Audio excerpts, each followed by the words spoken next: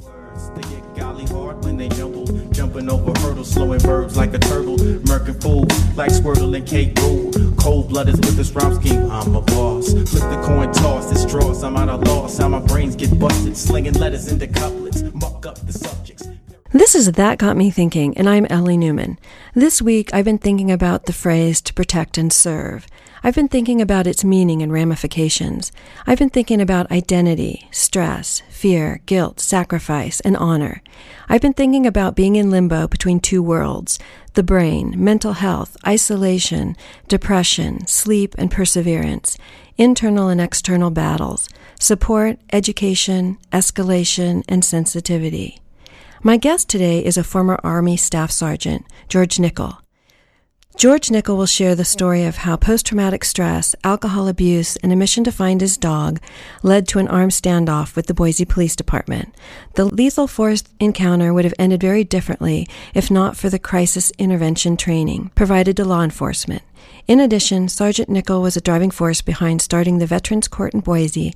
As well, he is a coordinator with the Idaho Veterans Network. Welcome, George, and thank you so much for joining us today. Well, thank you very much for having me. It's a pleasure to have you here. George, you had said, sharing my story is key to preventing potential dire situations. I just hope that talking with the community will help dispel any negative opinions of veterans returning to the home front or other people overcoming adversities. And we'll talk a lot about many things in that sentence. Later on, definitely want to talk about your impression and feelings about the reception veterans get when they come home. That one part of the sentence made me incredibly sad to think that not only all the other things you're having to deal with, but to have to consider how you may be received and reacted to. But to start with, for me, it was pretty incredible in all respects that you're here speaking with me today. After I had read some interviews that were done with you and then saw the video you had participated in.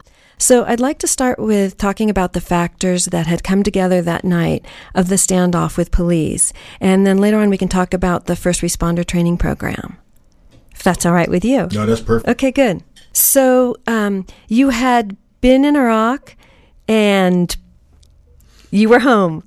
Fill in the pieces. And then you were on your landing with a rifle or some gun and the police were shooting at you. So you fill in all the rest.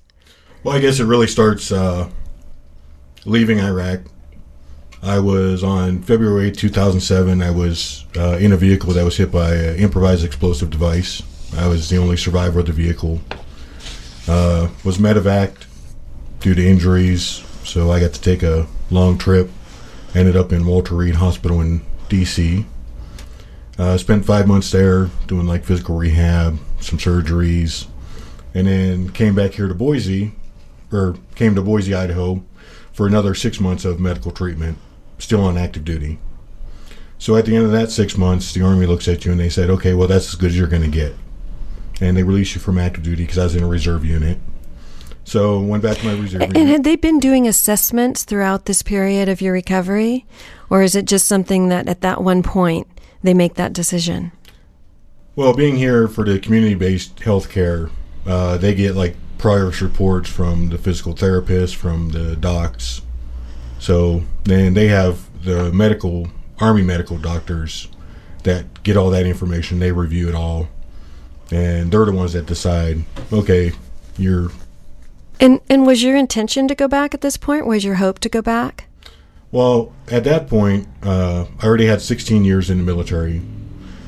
So I wasn't looking to get out. And they put me back together. I mean, couldn't run anymore, but anything else, I seemed to be doing okay. So I went back to my reserve unit, tried to go back to that, went back to my normal job. And there was really nothing that really addressed, like the traumatic brain injury I received. And there was definitely no, education or anything about the post-traumatic stress that I may be dealing with in the future. It was just, okay, you're physically fit for duty, so go back to duty. And how much was that a sort of internal or a conversation among your unit and your friends in the military as to what that would look like if someone was injured and you're sent back home, and post-traumatic stress and brain injuries. Were there conversations around any of that? Just to the fact, I mean, within, myself and my peers, we all knew that if you came down with a diagnosis put on your jacket saying that you had post-traumatic stress or traumatic brain injury, you're going to go through a medical board and you're going to be discharged. And I know in the video you talk about that when you were coming home and then had arrived home, you had no idea what had happened, how you had gotten there. Well, actually, it was I have memory up to the night before the blast incident, and then my next really concrete memory is in the Walter Reed Hospital. So there's a good week in there of just, there's a few vague, really intangible memories that you don't know if they're a memory, if you're just making up to fill in the blanks. But a friend of mine who was still in Iraq with my unit tracked me down to Walter Reed and gave me a call, and we're talking on the phone, and he actually just stopped the conversation, and he's like, "You really don't have any clue what happened, do you?" And I was like, "Well, no, I really don't. I'm here in Walter Reed, and that's all I know." And at the time, I wasn't really processing very much mentally anyway because of the brain injury. And from the outside, that was also surprising that he had no idea where you were. And you had said that was fairly typical, that once you were sent out, they didn't really communicate to people that were still back in the unit where you were, what was going on, that he had to sort of literally track you down. Does that seem odd or to you? That's the military. Yeah. I mean, you go I got medevaced off the battlefield to Fallujah Surgical, and they put you back together. They stabilize you. Then they move you to a field hospital outside Balad, which is near Baghdad. And again, it's just stabilization, getting ready for the flight back. And did you know at that point what had happened to the guys you were with in your tank? No, I had no clue. And did your friend that tracked you down fill you in on that as well? Yes, that was the first time you had heard. I had heard. So they were managing that as well? Well, I found out when they came to visit me, because I spent a few days in Fallujah, which is where we were stationed. They were coming to see me, and they told me multiple times. It's just I wasn't tracking any memories at that time. It. All right. So you're back. You're put together as best as they could, and you're now living in Boise? Correct. And you'd been there for a few months and hoping to go back, and I know there was a lot of stress and anxiety and being in limbo about waiting to see if you would be sent back, and you were under the impression at one point that it was a go, right? Correct. I had a unit all lined up to take me. It was normal Army bureaucracy, which spanned a few months.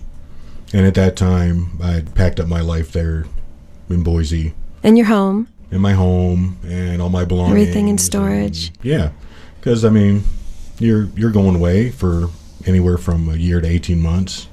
And you were married at the time, and your wife was also heading off. Right. She was in a reserve unit out of Texas. So in preparation, because she was being deployed with her unit. So moved her to Texas, came back here to Idaho, put everything in storage. And actually, I was living on Gowan Field there in Boise, Idaho. And so was there an actual decision made that you were not going, or was, again, that sort of a result of the bureaucracy? It was a lot of, you're going, you're not going, you're going, you're not going, redoing paperwork, stuff like that.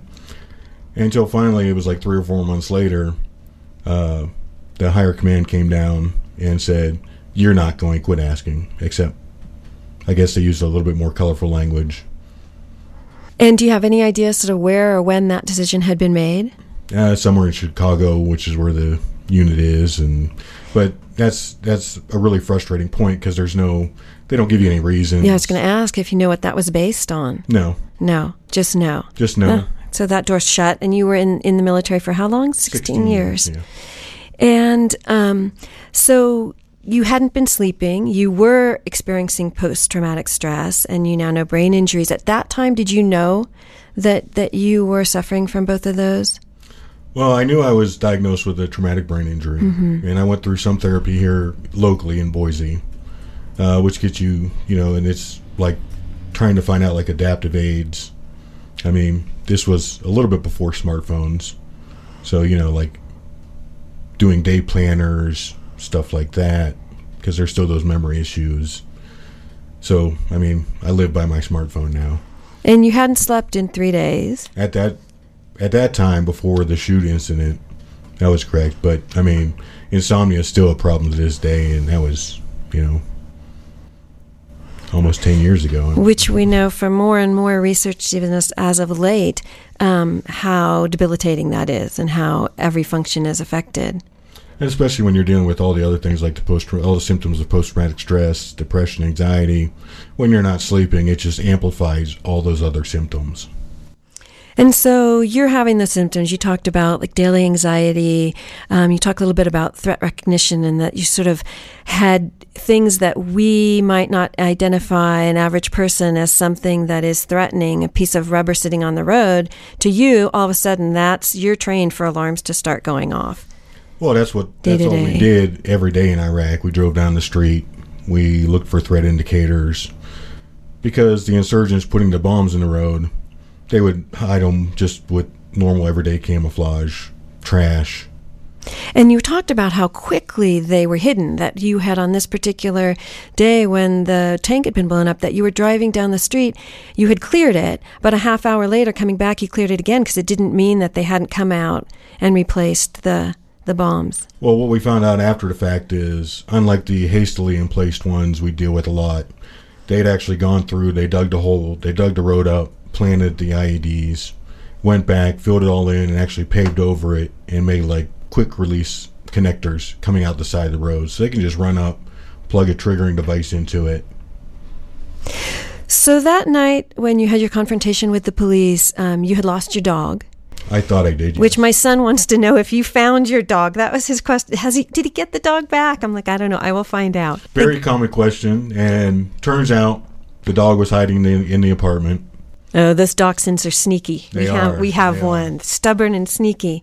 But so you went out, and at that point you had felt that there was a threat. And so you geared up and went looking for the dog, shot out some doors, the police were called, and then you found yourself face to face in a confrontation with the police, pointing weapons at you, shooting at you, not realizing initially that they were the police. Correct. And then at some point, thank God, and anyone else we may need to give credit to, you realized that they were not a threat. And you said that realization saved your life that night. Well, because if I would have identified them with the threat, and it turned into an exchange of gunfire. I didn't fire any shots at the police that night. It would have ended with... But you had your gun pointed toward them. Correct. With the flashlight. So yes. They were feeling there might be a threat. They have to act on their training. Yeah. When someone points a gun at them, they have to protect themselves first and foremost. And so they had been trained with first responder training to deal with someone who is suffering from post-traumatic stress or mental illness. And so they then talked you down or talked the situation down. And one of the things that's reinforced after that event, and if you watch the whole video, it actually goes into like the lessons learned at the very end of it. And like one of the things, and the reasons I couldn't really comprehend what was going on is, because like you got lights and sirens and people yelling and a bunch of people yelling, and then like I pointed my weapon down the stairs, so they shot at me, and it was one officer actually got an individual dialogue with me, and it was really that was the turning point. Focus. And we'll go through those elements towards the end of the show of what those specific steps are that they focus on. And it's so great, I'm sure, for them to know as well that that's what made the difference. So I want to talk a little bit about post-traumatic stress in general. We'll take just a short break, and then we'll come back. This is Ellie Newman on That Got Me Thinking. I'm talking with former Staff Sergeant George Nickel. We'll be back in just a moment. Stay with us. All right, we're back. This is Ellie Newman on That Got Me Thinking. And we're talking now just a little bit about post-traumatic stress syndrome. For many with post-traumatic stress, the terror and adrenaline of past life-threatening moments don't go away. And what seems mundane to the rest of us, like I said, maybe a piece of rubber by the roadside, can set off a past experience. Those with PTSD can experience survivor's guilt, reliving past experiencing, questioning their actions in those experiences, a weird duality in memory failings, insomnia, alcohol abuse, and isolation. And so, George, you said you had been suffering from insomnia. When you talk about you mentioned a little bit the weird duality. What's that experience like? In relation to the insomnia? I think in relationship to like your day-to-day awareness as to being able to decipher like what's, and maybe in that night, what's real, what's happening now, whether something is a threat or not a threat, kind of maybe having your emotional, sensory experiences partly being the triggers from where you'd spent the last 16 years versus walking down the street in Boise. Okay, that's a really good question. It's kind of hard to explain at times because it's like you get ambushed by your own brain. Like when I talk about, like if I see something on the side of the road that reminds me of a particular bomb back in Iraq, in that instantaneous second, my brain is saying that's a bomb, and it believes it wholeheartedly. Because I've gone through like a lot of, therapy, learned a lot more about my own triggers, my own awareness of how I react to things. I can dial it back down pretty quickly now, but things still catch me unaware. And it's not like I leave the house in the morning and I'm like, okay, I got to scan the roadsides because there might be bombs out there. I have the presence of mind to know, okay, the chances of there being a bomb on the side of the road in Boise, Idaho is next to nil.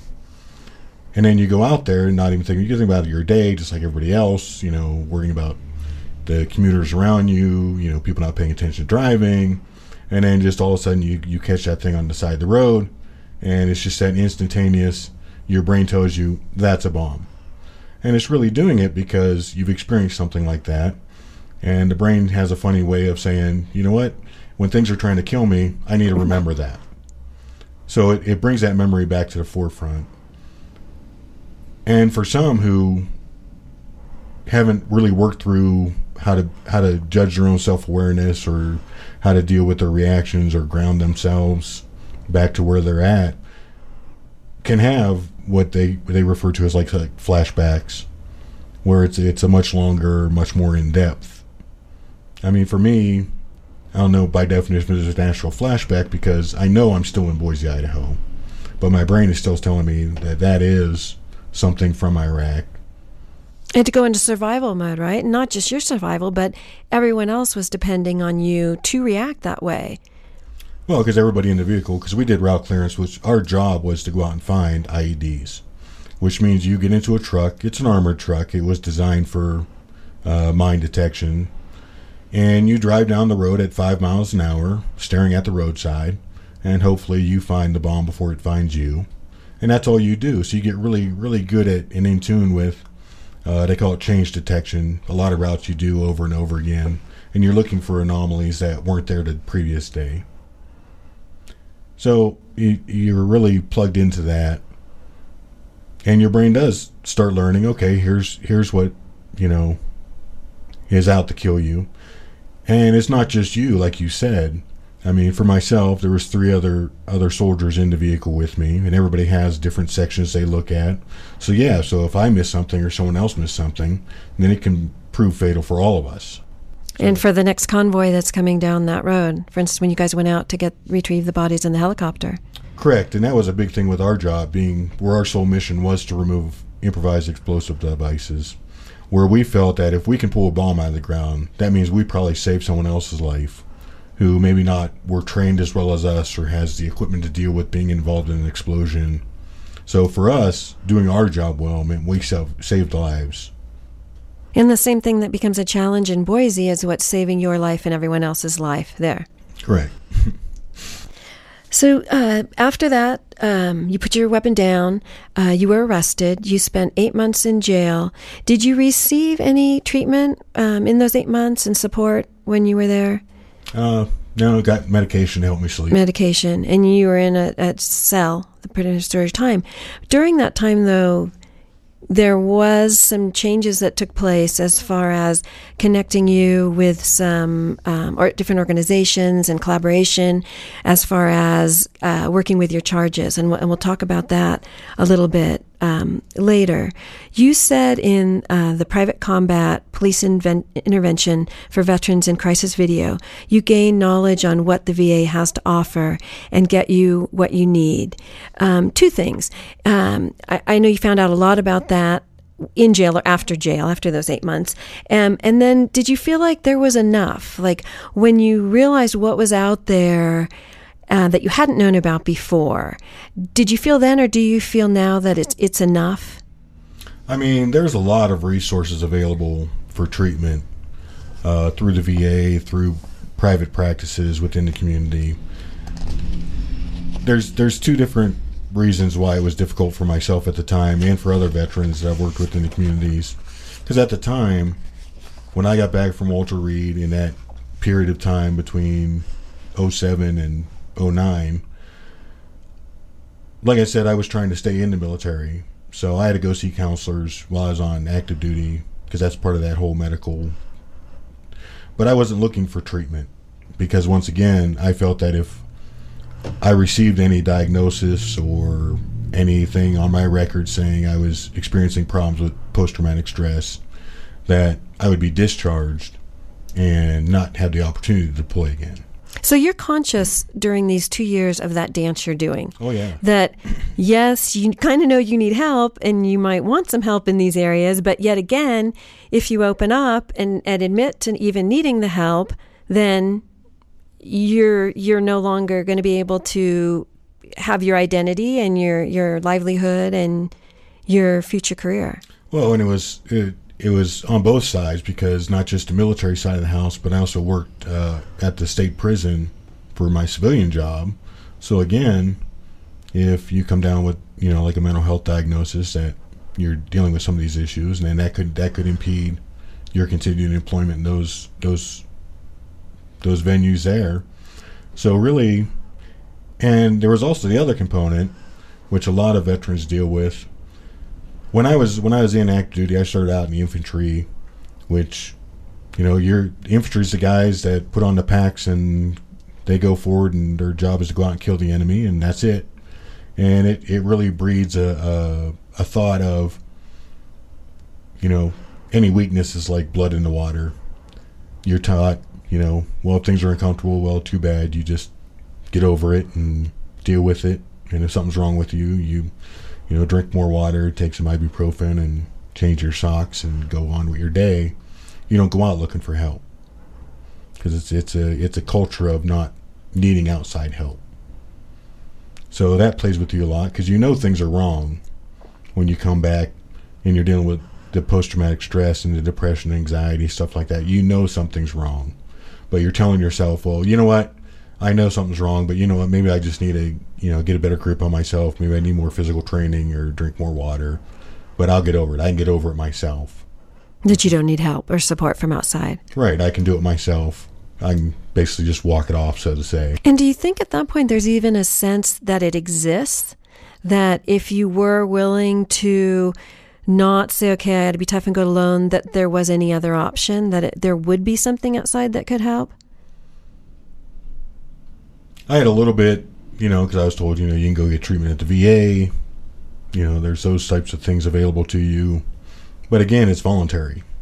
If myself or any other service member out there in the community, if they decide, well, I don't want to go for those services, then I'm That's not. your choice. Yeah. And so 2 years you're in limbo.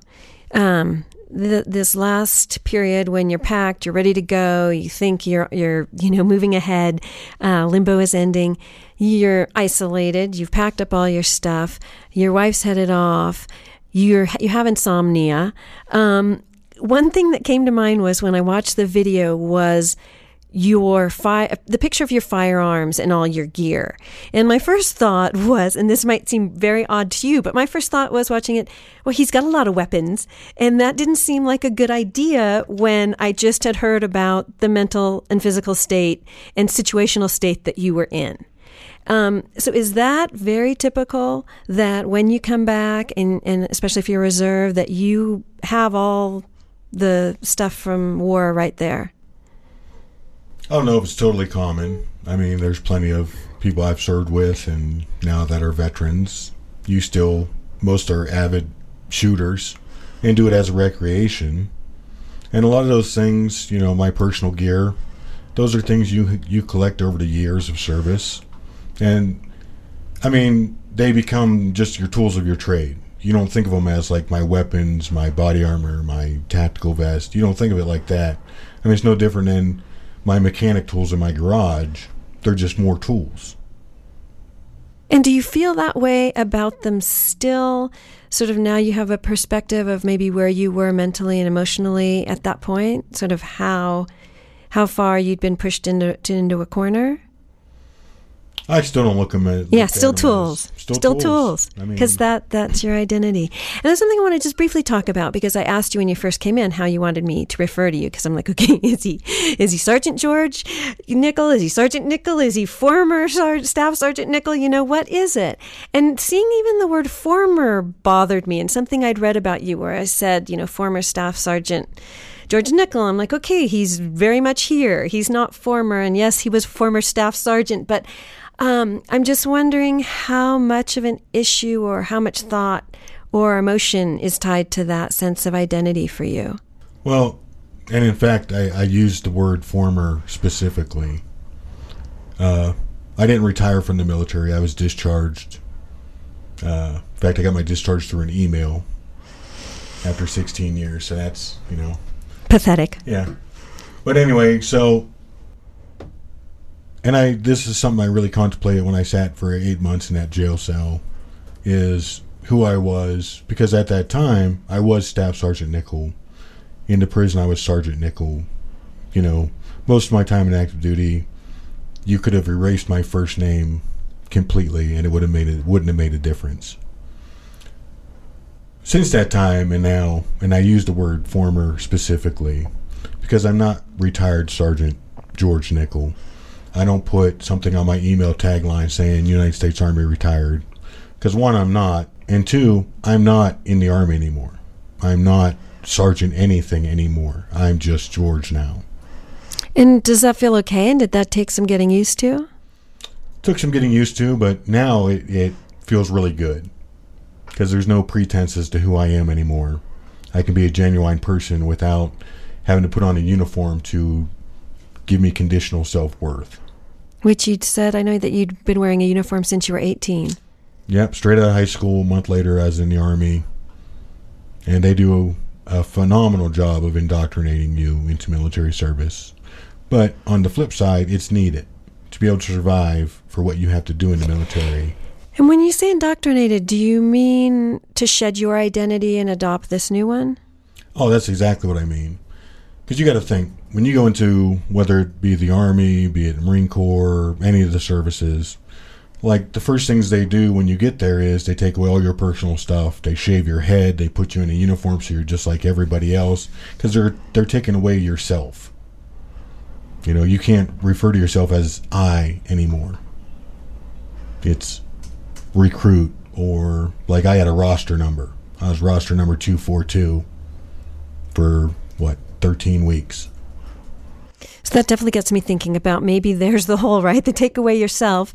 And I don't think there's any procedure for giving it back later on. There is no procedure. When you hit the end of your contract of service, going through like a medical retirement board is a little bit different. Being retired is a little bit different because you can plan for a retirement. Most of the time, be it 1 year, 1 enlistment, 2 enlistments, when a person ends their enlistment, you just have a date. As soon as that date hits, you're out. There is no exit training. They do a few things, and they've gotten a lot better now with people getting out than they were, 20 years ago. where they're actually giving people classes now, like resume writing, interviewing, stuff like that, to try to prepare you. But if you've been in a number of years and that was your sole lifestyle for a few years, I mean, you would literally go from one day you're in uniform to the next day you're not. And you're supposed to make that seamless transition, just stepping from one world to the next. And they really don't overlap at all. The two worlds. All right. Well, this is Ellie Newman on That Got Me Thinking. I'm here with former Staff Sergeant George Nickel. And we'll be back in just a moment and we'll talk a little bit about brain injuries and the recognition of that and what it's like to live with one. We'll be back in just a moment. Stay with us. All right. We're back. This is Ellie Newman and I'm here with George Nickel. And we are going to talk a little bit about brain injuries in the military and in general. And the way I want to talk about that is connected with something you mentioned already, George, about even in therapy in those 2 years when you were kind of in the waiting stance to not be able to really tell what was going on, or you might be discharged. And again, it was surprising to me that you and I think maybe most, but many, want to stay, and that being put on a plane is the worst possible outcome if you are in service right then. And I think one reason that's not what I expected is I think it's very different from past wars when we had the draft. Maybe in Vietnam and prior to that, Korea, where there were a lot of people that didn't want to be there to begin with. But now in Afghanistan and in Iraq, people have volunteered. And especially for you where it was career, you wanted to be there and you wanted to go back. I did, yes.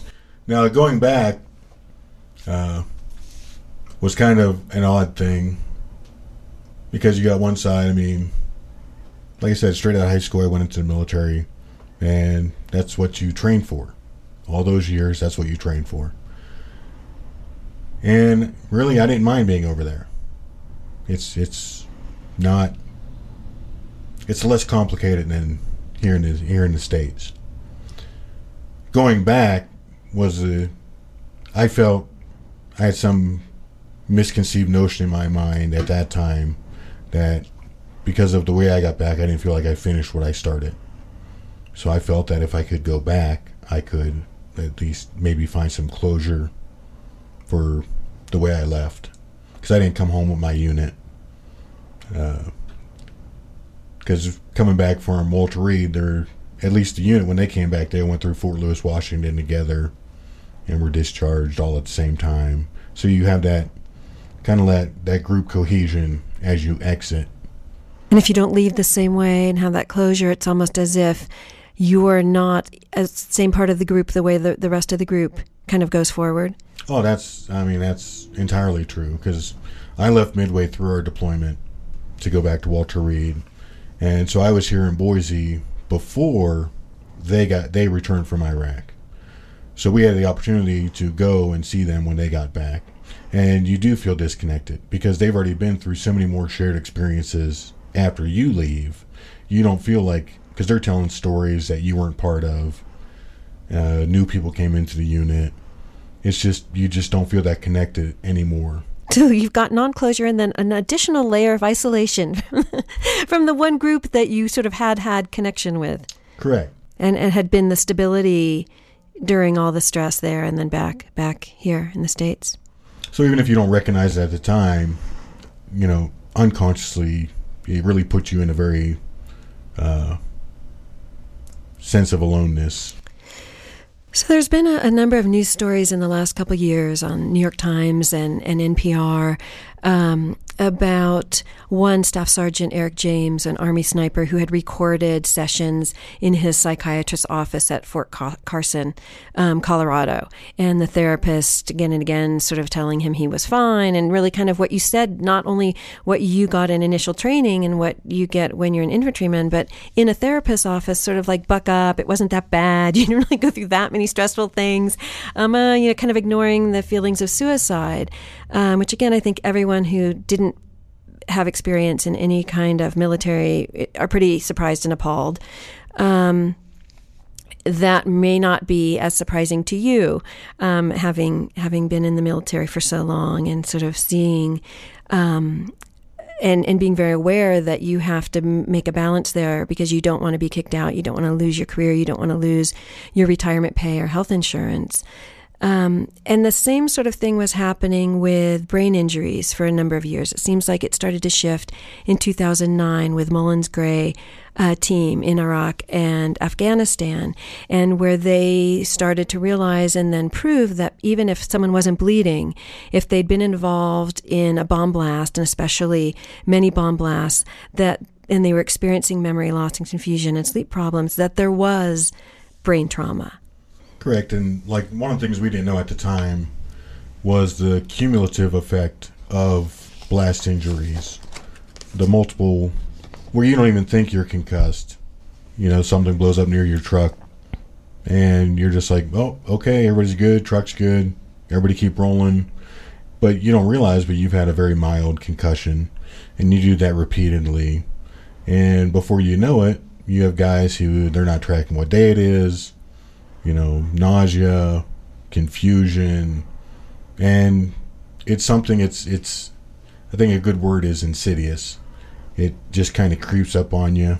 Because a lot of times, being over there, you're doing missions, you're on a 24-hour schedule, you're not sleeping right anyway, you're not eating right. You're in a pretty stressful environment 24/7. Exactly. So you're not so much clearly thinking anyway. So you're not even paying attention to those things that I guess they're checking for now. Well, and Dr. Mullins says he didn't really realize until he had been in a number of situations where he had been in blasts, and he saw himself, he had a mirror next to his cot, and he looked in the mirror, and all of a sudden he recognized all of the symptoms of brain injury on himself just by looking in the mirror, and that sort of shifted his whole perspective, and also, I think, his motivation to make sure that changes ensued. And they're learning so much more. They've learned a lot over this past decade. Unfortunately, because they've had a lot of people that have experienced it. But even, I got the Walter Reed in February of 2007, and I got to spend a couple hours in an MRI machine because I was asked, hey, would you mind doing this test for us? We're still collecting data on traumatic brain injuries.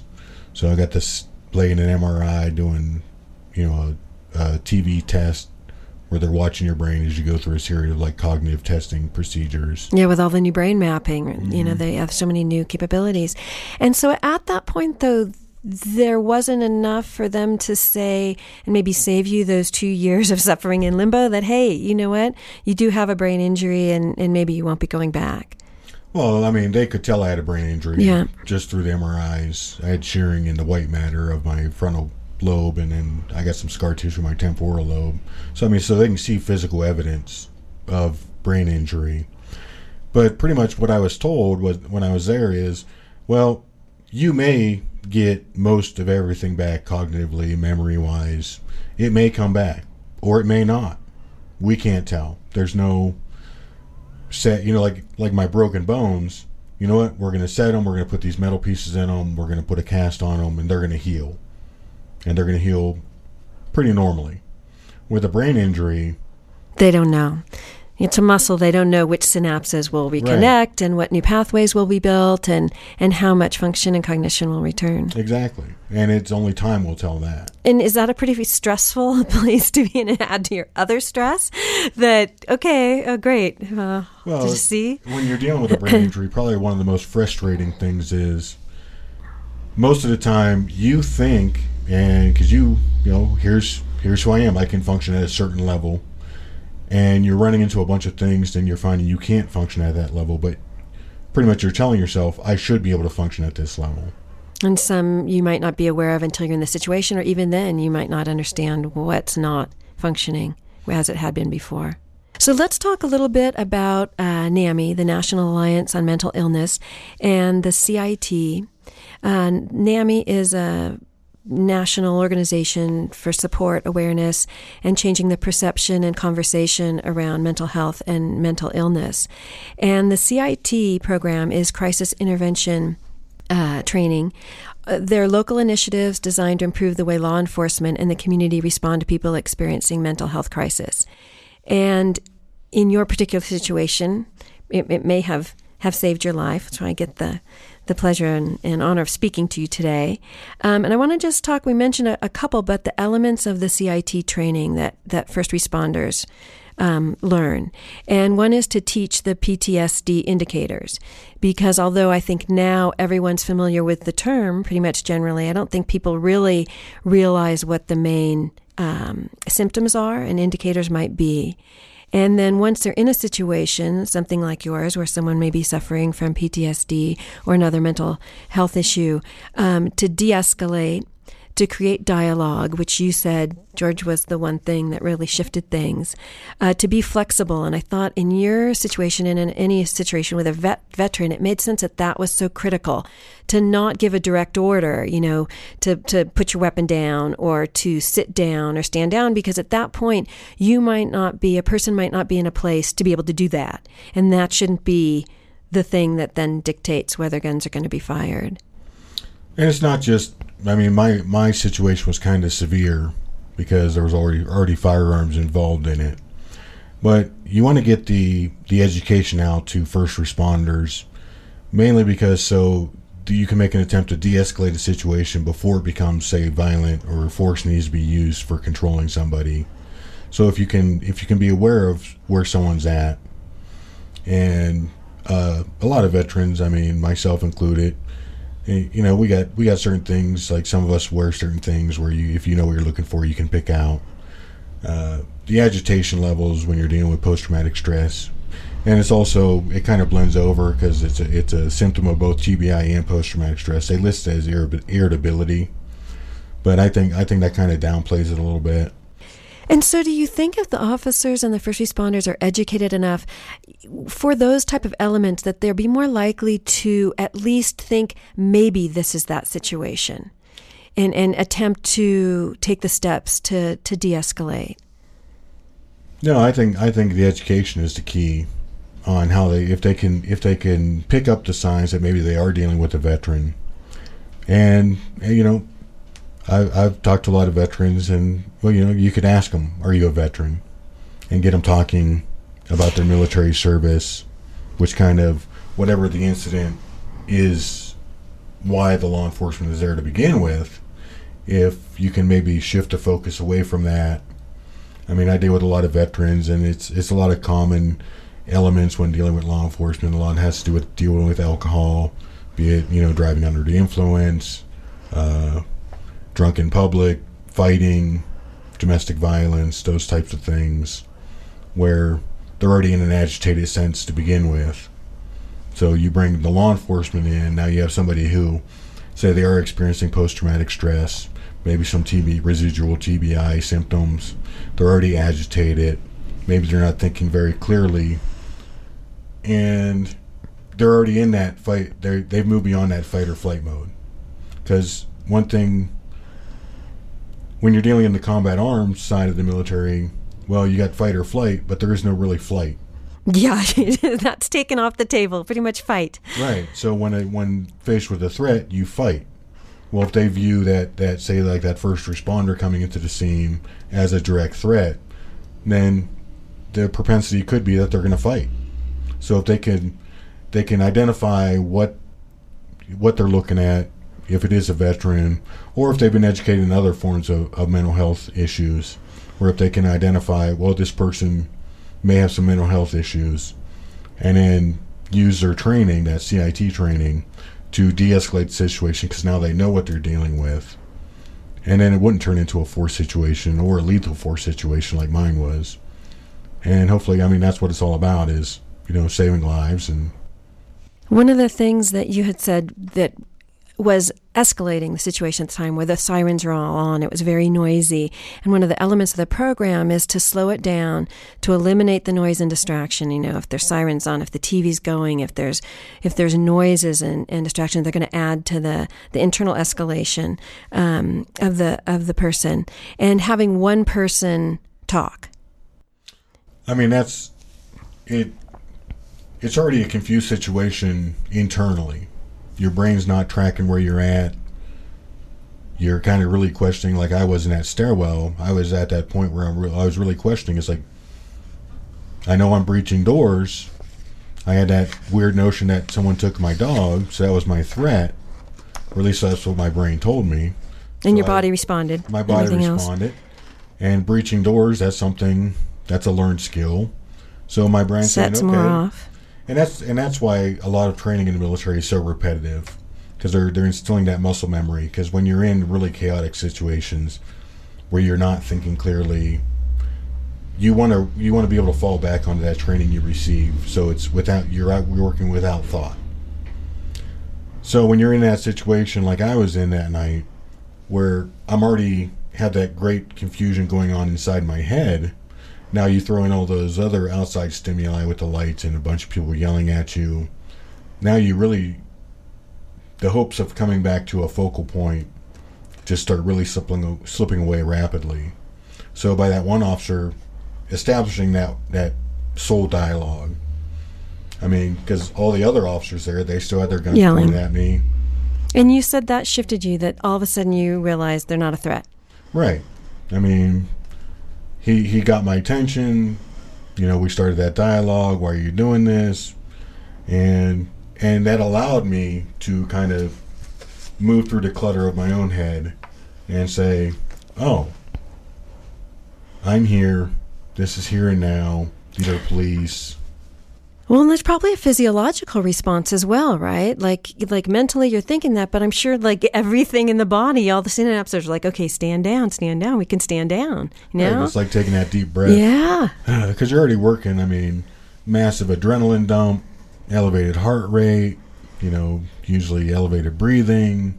So to be able to like I said, it's like taking that deep breath. I mean, for anybody that's ever been, say, like in a near car wreck, a lot of people experience that, so they can relate, where you got to stop and take a minute and your hands are shaking and you just say, Yeah, and I hadn't thought about the level that must be escalated to when you don't have the flight option. Right. Because everything's a fight. Yeah. So regardless of outcome. So right then that must jack everything up tremendously. So one of the most important elements they talk about in the video and they talk about in the program, and that I think you experienced this either towards the end of your time in jail or when you got out, when you were dealing with the charges, was having resources available and having law enforcement and the court system connected with these resources that are available in the community, and letting the veteran know about them and have access to them. Because it seemed like there was a lot of collaboration with you and for you as to dealing with your charges and having a better and more fitting outcome. Because in the past, and one of the reasons all this is so important with all these agencies, like I've worked a lot with Idaho Veterans Network. I'm going to talk about that next. Okay. But the resources out there, you know, veterans are out there, they get out of it. And if they don't know what resources are out there or how to access the resources, or even if the resources even exist, then you are out there all by yourself and you're isolated. So it's getting that collaborative effort between like the community, federal, like the VA, state, county, with law enforcement, with the court systems. I mean, if you can really get everybody working in that same cohesive outcome. And then the follow-up as well, right? For the police officers and the first responders, but also for the veterans. You know, for the police officers to go back and say what worked, what didn't, so they can keep honing it. But for the veterans to say, okay, wow, like I'm sitting in jail now, like what options do I have and what options can be supported for me that are more appropriate for what was actually going on. So how did you end up, because then you found your new identity, leaving off the sergeant and the uniform, a degree in social work from Boise State. I know you had been working on that at some point.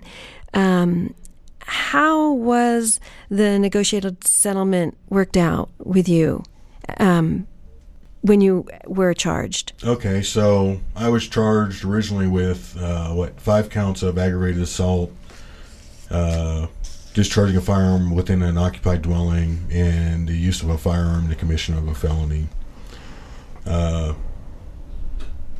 I was given a withheld judgment through Judge Bale, because Veterans Court didn't exist at this time, and she put on it as a condition of probation I have to go into treatment. So I went straight from the jail sentencing straight into the VA hospital. So it wasn't a choice anymore. Right. It wasn't a choice anymore. I mean, yeah, I could have walked away. There's no fence around the hospital. And I went through 3 weeks of residential substance abuse to deal with the alcohol abuse issues.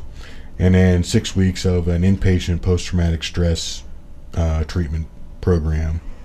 And it really, I mean, yeah, you took away that element of not so much control, but there was a little more incentive.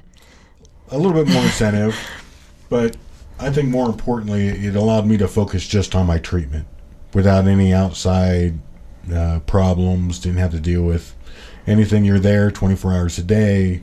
You're with other veterans going through the same thing, so it's that shared experience. And it really just helps you just to concentrate on healing yourself. And did you get some closure as well in that experience, do you feel like? Maybe through the whole episode? I don't know if for 100%, I don't. Not I don't there think yet it's for that. Ever 100%. So let's talk a little bit about the Idaho Veterans Network. I'm going to read a quote that you had on the website.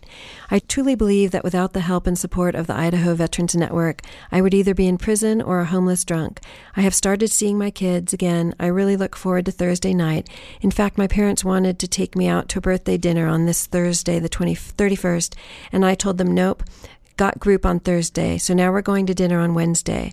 The camaraderie that is amongst the IVN members is top-notch. I really enjoy the stuff we do outside of Group 2, attending the local car shows and talking to people to get the IVN name out, and the same with going to Mayhem Fest. We're going to hear what Mayhem Fest is. In the end, I cannot express my thanks and gratitude to the Idaho Veterans Network for all that they have done for me. So I'm hoping that's making you feel pretty good. It is. Yes, I love those kind of... So tell me how that got started and what it is and how it's helping people and what you feel it is about it that makes it work. Okay. So the Idaho Veterans Network, because I was in a reserve unit in Boise, I mean, you got the reserves there, you got not just Army Reserves, you got Marine Corps Reserves, you have a Navy Reserve unit there, you got the Idaho Air National Guard, you have the Idaho National Guard there. And since 2001, all the way up to my time in 2009, units were constantly deploying out of there. So the Idaho Veterans Network originally started as a nonprofit for family support. Like families would come together, they'd make care packages to send to whatever unit was deployed.